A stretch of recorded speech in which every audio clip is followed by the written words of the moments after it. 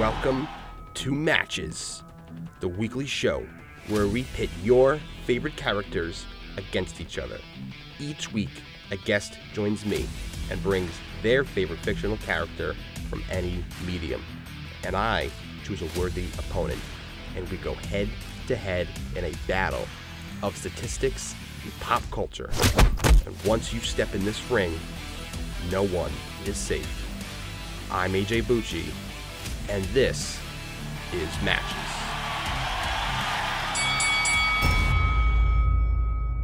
And welcome back to the show, everybody. This is Matches. I'm your host, AJ Bucci, and we are here with our very special guest this week, Andrew Bucci Sr. Andrew Bucci Sr., yes. Thank you for coming on the show. Thanks for having me. I'm excited to talk about my hero. Yeah, let's get right into it. Look, people aren't here for introductions. People are here to see a fight. They want to see blood. They want to see people duke it out. Who have you brought today? Who is your champion? Batman 89, a.k.a. the Michael Keaton Batman. The Michael Keaton Batman. Very interesting choice. I'm going to start how we start every episode, and that is asking you a little background on this character. Like, why did you choose him? Why is he special to you? And, like, what makes the Michael Keaton version so important? So I saw that movie. I was about 9 years old, and it just blew my freaking mind. Like, as a 9-year-old, going to the theater, I always liked Batman from, like, the Super Friends cartoon and the 66 TV show. And then seeing the 89 movie was, like, a completely different take on the character. He was dark. He was brutal. And just it made such an impression on 9-year-old me that he instantly became my favorite hero, probably of all time. That's fantastic. So when you told me Michael Keaton would be your challenger, I was left with some reservations about who I would pick because he's a different style of Batman than people might be used to. I decided on the one, the only Boba Fett from Star Wars. Thoughts on that?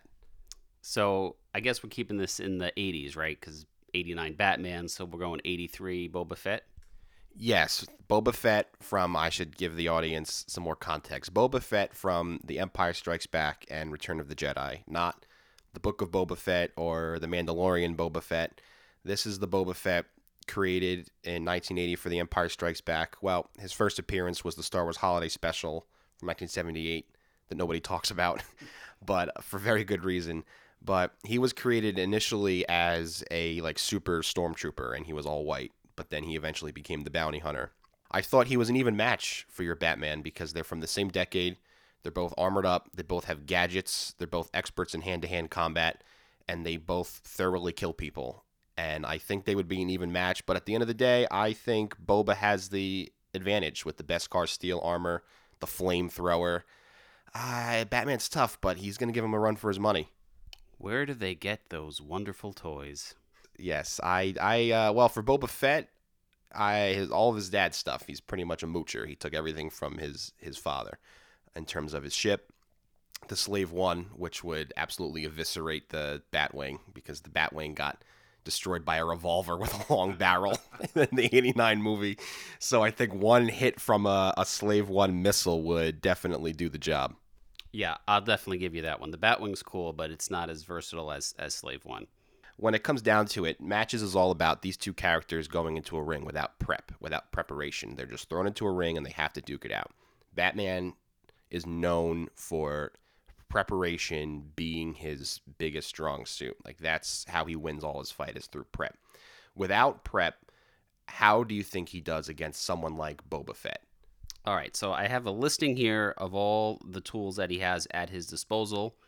He has a Batarang, a remote control Batarang, a grappling hook, which can also act as a spear gun. He's got an arm extension that if someone comes jumping at him, he flicks his arm and a metal pipe comes out and hits him right in the guyunes.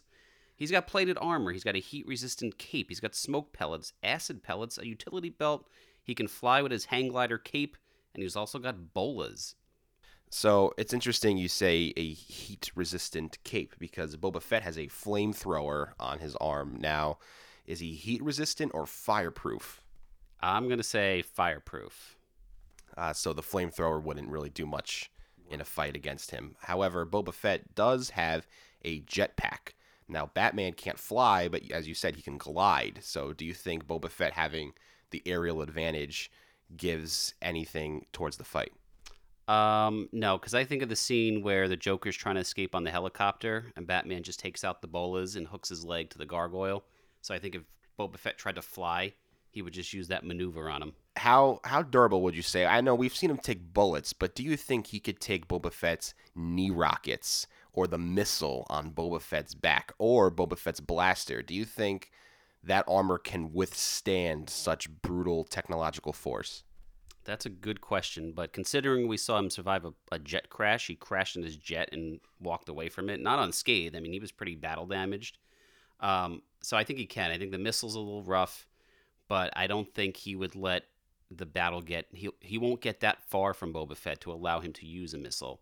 I think this Batman is more hand to hand anyway, and would try to keep the battle local and not even give him a chance to fire that missile. It's going to be a very, very, very close fight, but enough talking, enough data, enough analysis. People want to see it. They want to hear the fight. It's time.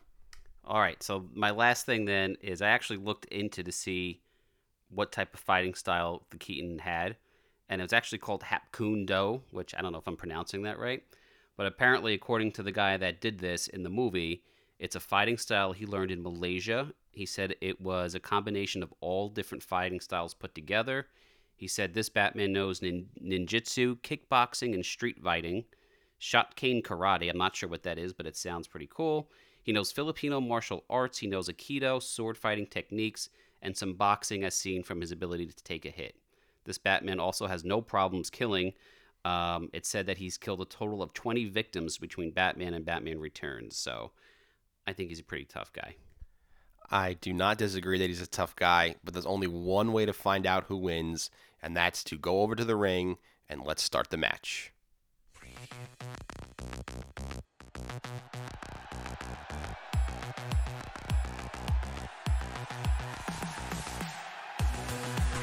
And welcome to the ring. We've got a great show for you tonight, ladies and gentlemen. We've got a packed audience of DC fans and Star Wars fans.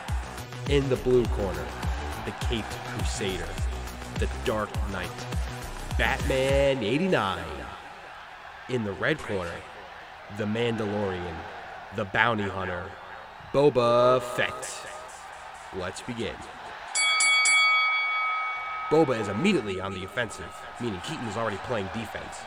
Boba's throwing everything at him. Flamethrower, grapple, knee rockets. Batman deflects all with ease. He's not even phased. But Fett is relentless. The missile from his back is launched. Batman throws a batarang, putting it off course, sending it away. Watch out, audience. With all of his tricks gone, Boba is now on the defense as Keaton moves in. The two enter a brutal fistfight. Blow for blow, the two heavily armored combatants seem to be evenly matched. Punch after punch, the two remain stoic. Oh no! Keaton just uppercutted and knocked Boba's helmet off. Keaton goes to work pummeling the now exposed head of Fett and knocks him to the ground. It appears Keaton has the advantage here, but Boba could get back on top here as Batman doesn't kill. Wait, this one does. Keaton stomps on Boba's wrist, the one with the flamethrower. Oh, God, that's it. Stop the fight. Keaton wins. There's Boba bits everywhere. Stop the fight. Keaton won.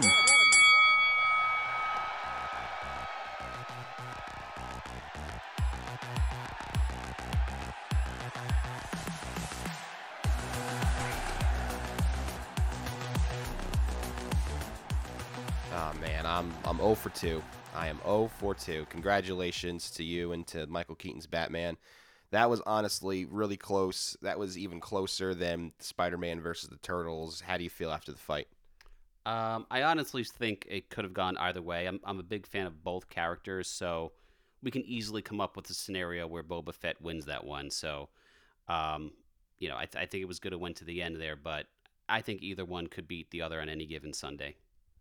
Yes, they are very evenly matched, but when it came down to stats, when it came down to upper advantages, Keaton definitely had it.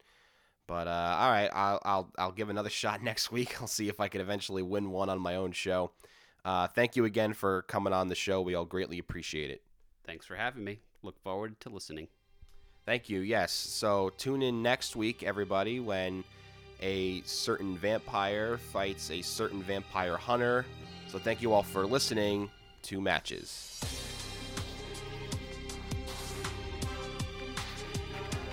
Matches is written, directed, edited, and produced by AJ Bucci. Special thanks to our guest, Andrew Bucci Sr., for joining us on this week's episode.